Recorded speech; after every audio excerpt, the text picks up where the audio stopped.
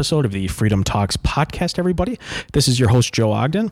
This week, we have an interview with one of my former classmates at Carroll University, who now is a pediatric physical therapist, as well as owns her own nonprofit, as we'll talk about in this interview.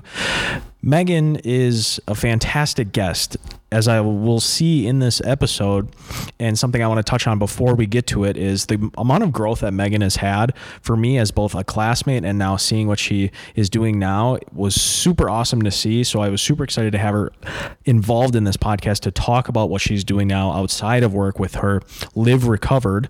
We'll talk about and get into it, what it's evolved in and what it offers to allow for people to understand that everyone goes through some sort of problem in their life. And Megan talks about how she now has resources to allow for people to get the help they need and listen to people's story, because you never know that whose life you're going to touch. So without further ado, let's get into the episode with Dr. Megan Ludke. Megan, good afternoon. Hi, Joe. So as I said earlier, Megan and I went to PT school together. We were actually in the same cohort, which I just did the math on a podcast last week. It's already been 2 years, which is kind of crazy. It is. And now, Megan, you work in the school district now, right? Yes, I do. So I work in the Two Rivers School District as their physical therapist. So I'm the only physical therapist for the district. So I go between the two elementary schools, the middle school, and the high school throughout the week. So how many kids do you have on your caseload right now? Right now I have 30 or 31. I'm adding another one soon. So another student. So 31, 32. So I never did a pediatric rotation at all. So I'm the first, and I have no problem admitting this. I have no idea how the school system works. Megan, can you tell us a little bit about how it works in the school district physical therapy? Yeah, definitely. It's a little different than most people, go to an outpatient setting, do some of this, do some of that. It definitely is. I've gotten this question quite a bit because not a lot of people know that physical therapists are in school districts. Yeah. So I work with kids that are in special education that have IEPs. Sometimes if they don't have an IEP, there's ways for them to still get services if they need them. But the majority of my students have IEPs. I see them to help increase their access to their education. So for younger kids, this might mean that they're delayed in motor skills. So I'm helping them to be able to run and jump and play with their peers during gym class, in the classroom. I help students navigate the playground too. For more involved students, which are usually, I see them through middle school and high school, they might be walking with crutches. They might have balance disorders. So then I help them with their mobility through the hallway. I see most of my kids in recess, gym class. We have a motor lab. So we're really pushing inclusion in our district to see the students in their natural setting instead of taking them away from their peers. So I pretty much get to play most of the day, do some paperwork, incorporate physical therapy into games, which is pretty fun. So how often, I know it depends, the grand PT school and physical therapy answer of it depends. There's no black and white. But how often do you typically see kids? Is it once a week, twice a week, or as many times as you can fit them into your schedule? Yes. So the majority of my students I see twice a week, either 15, 20, 30 minutes. For my kids that are more involved, I might see them 2 or 3 times a week for 45 minutes. And then I have some that are improving quite a bit that don't need much services. So I'll see them 15 minutes. So it does depend. The majority, I see them twice a week for about 20 or 30 minutes. Now, do you get summers off? I do. School district? Yes. So the school schedule is really awesome. I get summers off. I have all of the same schedule as the kids. So all the holidays, I have the same vacations as them. I have the same schedule as the teachers. So if we have in-service days or teacher work days, I come in for those too. Has this been your only job outside of PT school, or outside of grad school? Yes, it has been. How's it been? It's been good. So our district is pretty small.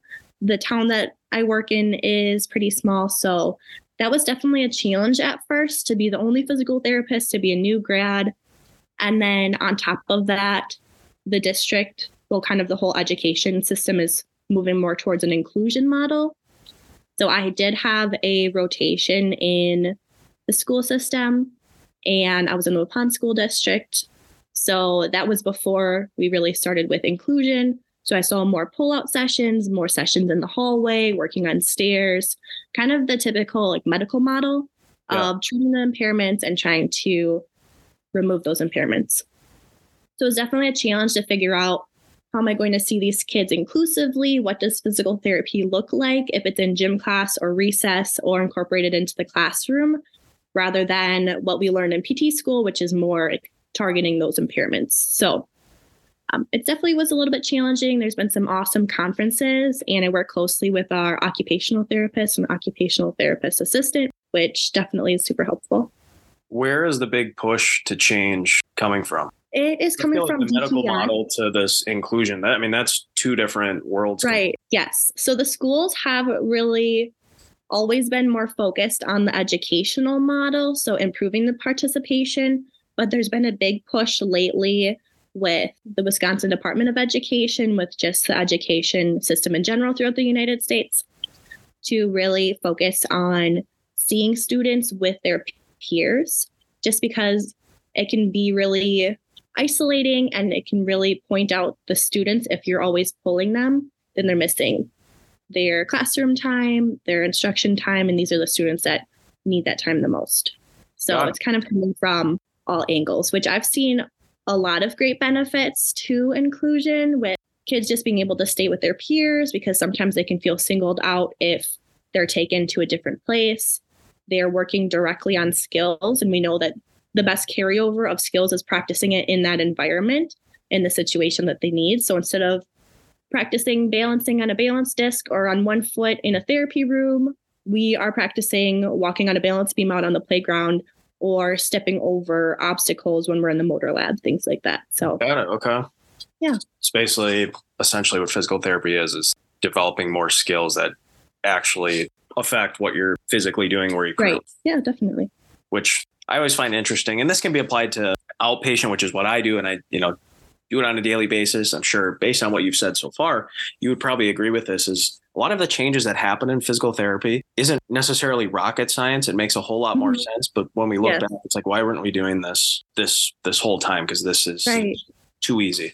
Yes, exactly. Like in the schools, like it does make sense to see the students in their natural environment, because why would we want to work on these balance activities in isolation when we can be there in that setting and actually help them through it? So Megan, tell us also a little bit about, I'll call it your side hustle. Yes. What you do on the side. And this is the big point of the whole podcast. What I really wanted to get Megan on to talk about, because I think it's a very unhit market and something we don't talk about, which is the whole point of the website and all the information on there, is to talk about it, at least from my limited knowledge of it. So Megan, tell us just a little bit about your extracurricular activity. Yeah, definitely. So Joe is talking about LiveRecovered. So I started a nonprofit organization. I started this because I struggled with an eating disorder throughout high school and college, and it was really tied to athletics for me. So the original focus of LiveRecovered, our first name was Recovered Athletes, was to get information out to athletes that it is possible to fully recover from eating disorders, and to share information on eating disorders in general. So it's definitely something that I'm really passionate about. When I was struggling in high school and college, well, for a while, I didn't even know that I was struggling, which is something that's really common with eating disorders, is that the eating disorder part of your brain kind of sneakily makes you think that you're not struggling, that what you're doing is healthy. So I didn't really know I was struggling for a while. And then when I was struggling, it really wasn't talked about much. I didn't see any athletes that were recovered, didn't hear any stories. So it was definitely something that was really isolating and felt like something that I was going to be trapped in for the rest of my life. So during my own journey, something that was a turning point for me was hearing a recovery story from a former athlete that my college coach had. So that's what sparked Recovered Athletes, LiveRecovered, because I wanted to be able to share my story with different high school and college athletic teams, because I know that what sparked me to get help was a story, and I know that our stories are powerful. So that's kind of how LiveRecovered started, with me sharing my story with high school, college teams. So I went after school, my job in the school district, after school in the evenings to go and speak to these teams on the weekends. And I've never charged for these costs. or for these talks, and I don't think I ever will. But just to get the information out, because I'm not looking to make a profit. I'm looking to help people that are struggling. So that's where the nonprofit came in, because there's costs associated with that, driving and the time and the materials. So then I ended up starting the nonprofit, I think about a year and a half ago. So yeah, we started as Recovered Athletes, and we've grown. For me, preparing for this podcast too, I saw Megan right at the expo for the Lakefront Marathon, but I already knew before that, I wanted to try and get you on, which in the marathon really opened my eyes to this. And I think that is a perfect population to have something like this at, because I treat it all the time too, is sometimes with runners, especially, even more specific with athletes, even though I do think this affects everybody, but runners specifically do not have enough nutrition in their system, which then just kind of goes down another deep rabbit hole. Yes. That I think can lead to the exact message you're trying to get across. Did you have a lot of people stop when you were at the expo? Like, was it a good? Yes, we did. It was really great to just be able to talk to different people and just to recognize that runners are a very high risk population, especially distance runners, marathon runners, because there is this notion that there's a certain way that a runner should look. Yeah. And that being lighter means that you're going to be faster. And that's something that was really toxic and damaging to me, just because I was like, this is what my body needs to look like in order to run fast. So did you do track and cross country? I did. So I did distance for track in high school, and then I did cross country all throughout high school. I did cross country for 2 years at Carroll. Okay. So definitely in the running world, there's a lot of people that have eating disorders. So just kind of sharing the message that all bodies are good bodies, that the best body to run at for your specific body is the one where you're fueling yourself properly, where you're not trying to cut weight, where you're fully living your life. So we definitely had a lot of people stop. The little freebies we had definitely helped to increase that. But still, it's a great way to get information out and help to break stigma on a topic that is definitely still has quite a bit of stigma related to it. Well, I think a lot of that too. I'd be curious what you think too, because I do not have the quote unquote runner's body that, I'm on the other spectrum. Yeah. Nutrition and food to me is something that, again, is kind of like what we were talking about before. It's not rocket science. It's fuel for your body. Yeah. But there is not that much education, true education that goes on of, okay, this is what you should look at. This is why. And this is how your body is going to perform when you have this type of intake in your system. Right. I feel like it's taught as this big complex thing when it's really not. It's 3 basic things you need to look at. Plus, for the distance, you need some more electrolytes in your system. Right. So add a little 4th one. But I'd be curious what you think about that. Yeah, definitely. I think our nutrition education within the school system can definitely be improved, because there's just not a lot of information that kids know. And then it's also just learning how to give the information. And just our society in general is very focused on dieting and weight loss. And that doesn't necessarily lead to the best nutrition, especially if you're engaging in long distance events and you need fuel, you need the energy. And you're not going to harm your body by having ice cream. You're not going to harm your body by having a hamburger. And our society tends to be like, you need to stay away from those foods. And then that leads to all sorts of disordered eating issues. But we definitely need more nutrition education so that people know how to properly fuel their bodies, because sometimes people start struggling because they just don't know how much to eat, or they don't have the proper education on that. And a risk factor for developing eating disorders is low energy intake and an energy imbalance. And that can kind of trigger potential eating disorder behaviors and thoughts in individuals. So I definitely agree that more information is definitely needed to be shared to people. Where do we start with that? That's a great question. I thought quite a bit about this. So I think you get asked that a lot too. I think if we can start with the school system, that can help teach kids how to fuel their bodies, because a lot of the messages that we receive is that you need to look to this calorie count, you need to use this equation, you need to track this. But our bodies are really smart. they're designed to be able to know how much to eat. So if we're focusing on our hunger and fullness cues, we can trust our body. I know sometimes that gets tricky with the athletic area just because sometimes our hunger can be diminished, especially after long runs, or it can be hard to do that. But if we start to teach people, we can trust our body, we can trust what it's telling us. That can definitely be a first step to kind of making sure that we're fueling it properly. I thought about this quite a bit. I'm working on an eating disorder prevention program, but reaching out to physicians, having more information there, because that's a place that most people go to at least once a year. So if they're able to get information from their doctor, that can be a great place. I feel like, and I'm working on a nutrition certification right now because something I feel super passionate about that, again, is kind of like what your nonprofit is. I really feel like this market is so untouched, and I can't figure out why, because it's not that complicated, but I just feel like there's not that much resource really out there coming from the positive, and not even positive, but more so just from the, we'll say, positive mindset of you need this to function versus don't have X, Y, and Z because that's going to take away from your function, which I just, it's like fear mongering basically. Yes.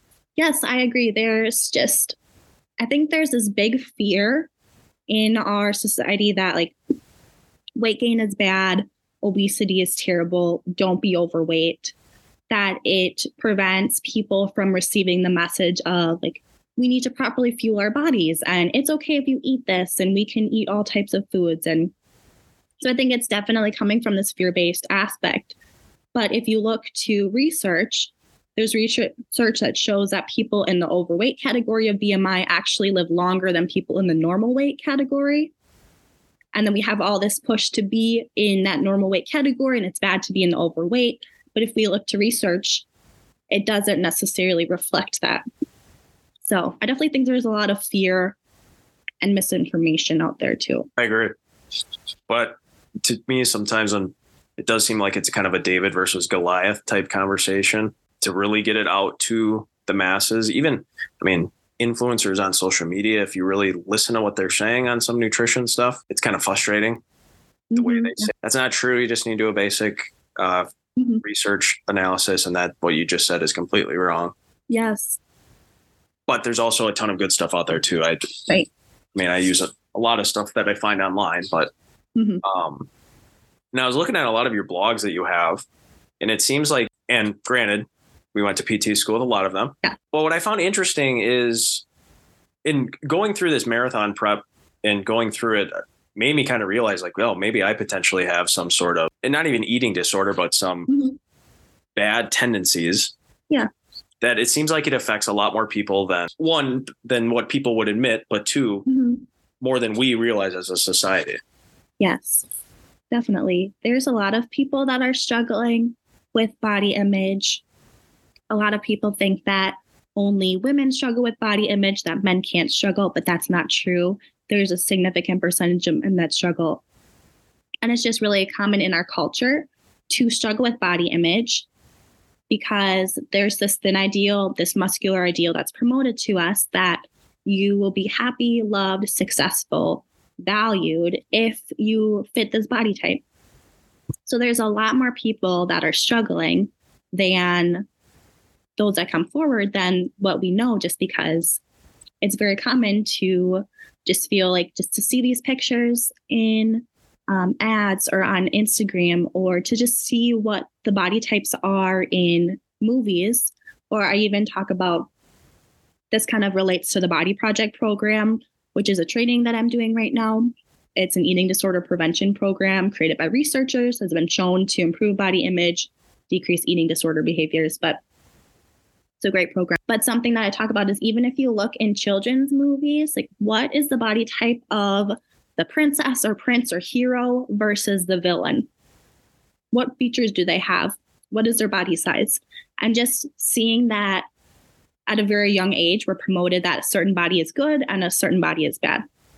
So I definitely agree that there are a lot of people struggling. And I really like our blog posts just because I have learned over the years that vulnerability is super important. And I was just listening to Brene Brown again for one of my courses that I'm taking, and just how vulnerability sparks connection and it helps people to not feel alone. So that's something that we try to promote throughout Live Recovered, is to be open with sharing our stories and our experiences, because you never know whose life, whose heart can be touched by being able to open up a little bit more about what you're going through, because there's definitely going to be someone else that's going through that too. Yeah. I mean, that's exactly what I was going to touch on. You said it, is why I think the blogs are important. Is, I mean, that really was, besides obviously the personal notes that are in there. I mean, you're obviously going to read those and feel those, but just the basic thing of, you never know what part of your story is going to touch someone. Right. And I mean, every blog really hit different aspects of that, which I thought was very interesting. Yeah. Thank you. And it looks like you're doing some speaking events too. Yes. So I love doing speaking events.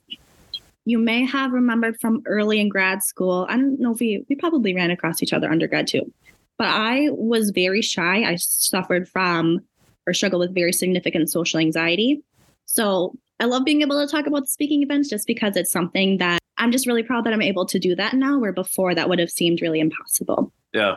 So the speaking events have started as me sharing my personal story with high school and college athletic teams, which has been so wonderful, because I love being able to go to these teams to share my story, to be vulnerable, and then to be able to connect with athletes afterwards if they want to share their story with me, or they come up to ask questions. And a lot of times there aren't any questions, or there aren't people that come up, but still just knowing that there's power in sharing our stories, which is really awesome. So I've done those kind of speaking events, where then also I include information on eating disorders in general and what to do if you're struggling, how to help a friend, just to really cover all of those bases. And then, so I've done that. Lately, I've been moving a little bit more towards the education sphere, and I've been working on training school staff in eating disorders. So kind of a general eating disorder for school staff presentation, training them in the Body Project program. I just love being able to speak, share my story. So definitely looking to do more speaking events, travel a little bit more. That's definitely fun. So is it aimed more for high school athletes, college athletes, or really just athlete in general? Mostly athletes in general. I have probably talked to a similar amount of high school and college teams. The main time that I do the speaking events, just because I work full time, is in the summer when I'm not working. So then I'm able to get like preseason camps and things like that in the middle of August, or find different running camps throughout the summer, just because those are kind of scattered around. I was able to speak in Virginia at one point of a friend that lived out there. So kind of rolled it all into one. So it's been really awesome just to be able to do this and share the message of full recovery to a bunch of different states. Where can we find more information about it? Definitely. So on our website, we have a speaking events tab. And it's just LiveRecovered. LiveRecovered.org. .org. Yes. And then. And you're on Instagram too, right? Yep. We're on Instagram at LiveRecovered. We're on Facebook. We haven't been able to change our name yet, so we're still Recovered Athletes on Facebook. That'd be one thing for anybody listening, is I would, if you're an athlete or parent of an athlete or grandparent of an athlete, I would really argue to go follow it or check out the website, because I look at things from a little different perspective. And I think Megan would agree with this, is being aware of something, especially something like this, I think is very important to be aware of, that this potentially is out there, versus using it as not a scare tactic, but don't be afraid of this, because it is something that is, if it happens, I think it's important to address it immediately, which leads into my next question, Megan, what are some signs and symptoms that both me as a provider or a parent or whoever should be looking out for, whether it's for ourselves or for an athlete we know that there potentially may be a problem? This is a great question. So some signs that you may notice is if someone abruptly starts to kind of change what they're eating, if they start to cut out more foods, if they start to say like, oh, I can't eat this because this is so bad for me. There's an eating disorder. It's not officially in the DSM, but it's called orthorexia. It'll sound strange and it'll be like, this sounds like actually a good thing. But orthorexia is where someone only wants to eat, and I'm going to use air quotes, healthy foods. So they start to cut out any things with like added sugar or preservatives or any of these things in an effort to be quote unquote healthier. Now, this might sound like an awesome thing, especially for people in the sports realm, health and fitness. But really, I struggled with orthorexia in the past. And it gets to the point where people might be eating a handful of foods and that's it throughout the day because they're so fearful of the different ingredients or things in foods. They might be afraid of eating anything with fats in it. They might be afraid of eating anything with sugar. That's really limiting. And then that can lead to nutritional deficiencies. That makes it very hard to be social. Individuals can become very isolated. So that's with orthorexia. In general, for eating disorders, for yourself, if you're really struggling with body image, that doesn't necessarily say that you have an eating disorder, but people with eating disorders tend to struggle with body image. They might also over-exercise or be very focused on exercising. Maybe they'll be tracking their food with MyFitnessPal and being very obsessive with that. If people are struggling with binge eating disorder, which that's the most common eating disorder, a lot of people think anorexia is the most common. That's where someone tends to be lower body weight, not eating very much enough to support their body. That's just the one that's promoted in the media the most. But really, binge eating disorder is the most common. So if someone's struggling with this, you may notice food disappearing very quickly in your house. You may notice a lot of empty wrappers and containers in the garbage. Individuals may express a lot of guilt or shame when engaging in these binge eating behaviors. We also have lots of food rules, may not go out to restaurants. So there's a variety of signs for eating disorders. And then if we do notice that there potentially is something going on, what it would be the next step as either, we'll use the example of if you think that someone close to you might have a problem. So I would say that if you're concerned that someone that you're close to is struggling with food, body image, it may feel awkward, but I would encourage you to reach out to them. So just going up to them when it is a private time, it's just you and them, even if a whole group of you know, or like it's a friend group or family group, just take one person and reach out to them and let them know like, hey, I'm really worried about you. I noticed that you seem to be struggling at food. You're not eating the same food that you used to.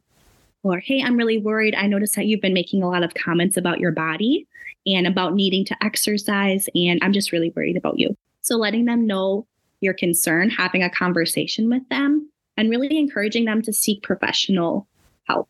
With eating disorders, this can be really tricky because people with eating disorders tend to be secretive with their behaviors and not want people to know. So if you bring something up, they may get very defensive or angry, but I would encourage you to continue to reach out to them and to support them, model healthy behaviors to them.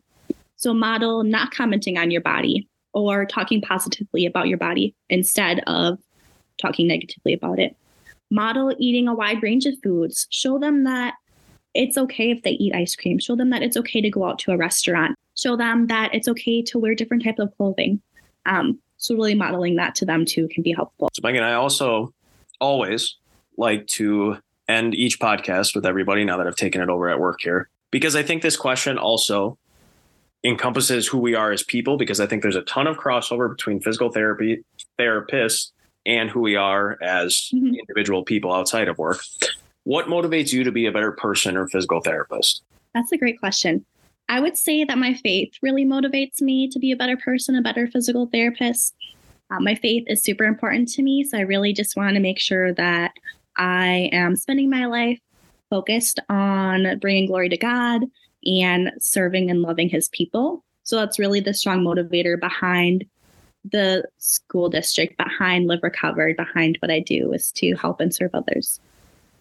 And Megan, again, as I've said on everyone that I've interviewed so far, Megan continues to add to basically the pool of answers that we have. And it's exactly how I framed it. And both the physical therapist and the person, I mean, I think there's a ton of overlap and this is many professions, but I just say this because this is what we do. We're physical therapists. I think there's just so much overlap with, who we are as people and how that comes across as us as professionals. Definitely. Now, Megan, is there anything else about LiveRecovered or even pediatric physical therapy that you want to add or share? Oh, definitely. So for LiveRecovered, if you're struggling with an eating disorder, we have a peer mentorship program. So we connect individuals in recovery that are struggling. You don't have to have a official eating disorder diagnosis.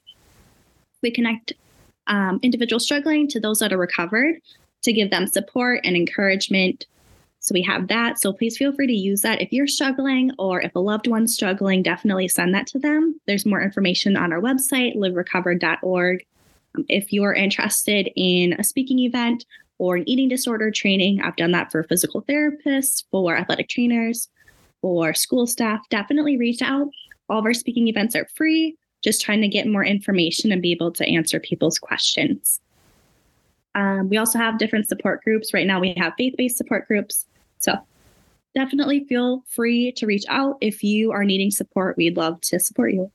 I'm definitely going to, after we're done, I'm going to send you an email about the physical therapist training. Even if it's not for all of us, but even if there's something else I should look at.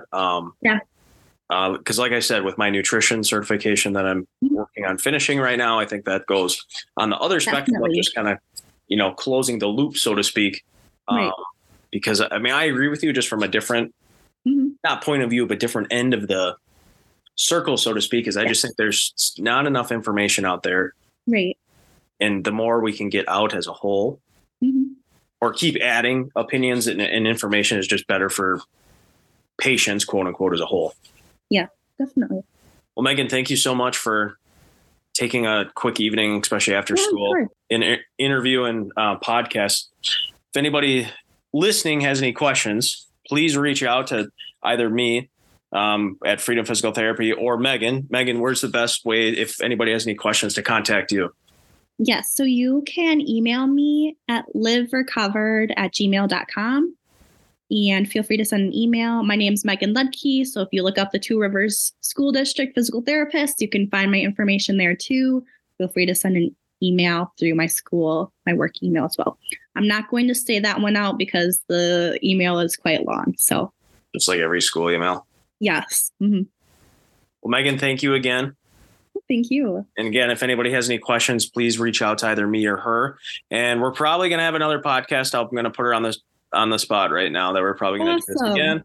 Yes, I'd love that. We'll go down a little different rabbit hole, but this was just I really wanted to give Megan the opportunity and us as Freedom to talk more about LiveRecovered, again, to just keep slowly kind of inching away, so to speak, or chipping away at the potential problem that I think is out there. Definitely. Thank you. Well, Megan, thank you again. Yes. Thank you, Joe. Well, thank you again to everybody for listening to another podcast and listening to this interview with Megan. She was fantastic. If anybody knew her in college or before she started this nonprofit, you definitely can see the growth that she has made and just the impact that she's now making for the community, both for athletes as well as her patients now. So for me, being a classmate of hers, it was such an honor to have her on for this podcast and to see what she's doing and finally have a chance to talk to her about what she's doing. It was super eye-opening for me as both now a colleague, again, and as a classmate for her. It was super interesting for me, and I hope that everyone listening also got some relevant information out of the interview with her. Again, we're going to have her on another podcast, and my hope is to go through more of a nutritional guide, just some basic things to kind of think about, as well as some other signs to kind of notice with people to make sure that you or someone you know doesn't suffer from any of these issues that we talked about in this interview. If anybody else would like to be featured on a podcast or has any topic that they would like to talk about, please feel free to reach out to any of us here at Freedom, either at our Fox Point location, our Grafton location, our Brookfield location, or Mugwanago. Thanks again for listening to another episode of the Freedom Talks podcast. We'll see everybody in the next episode.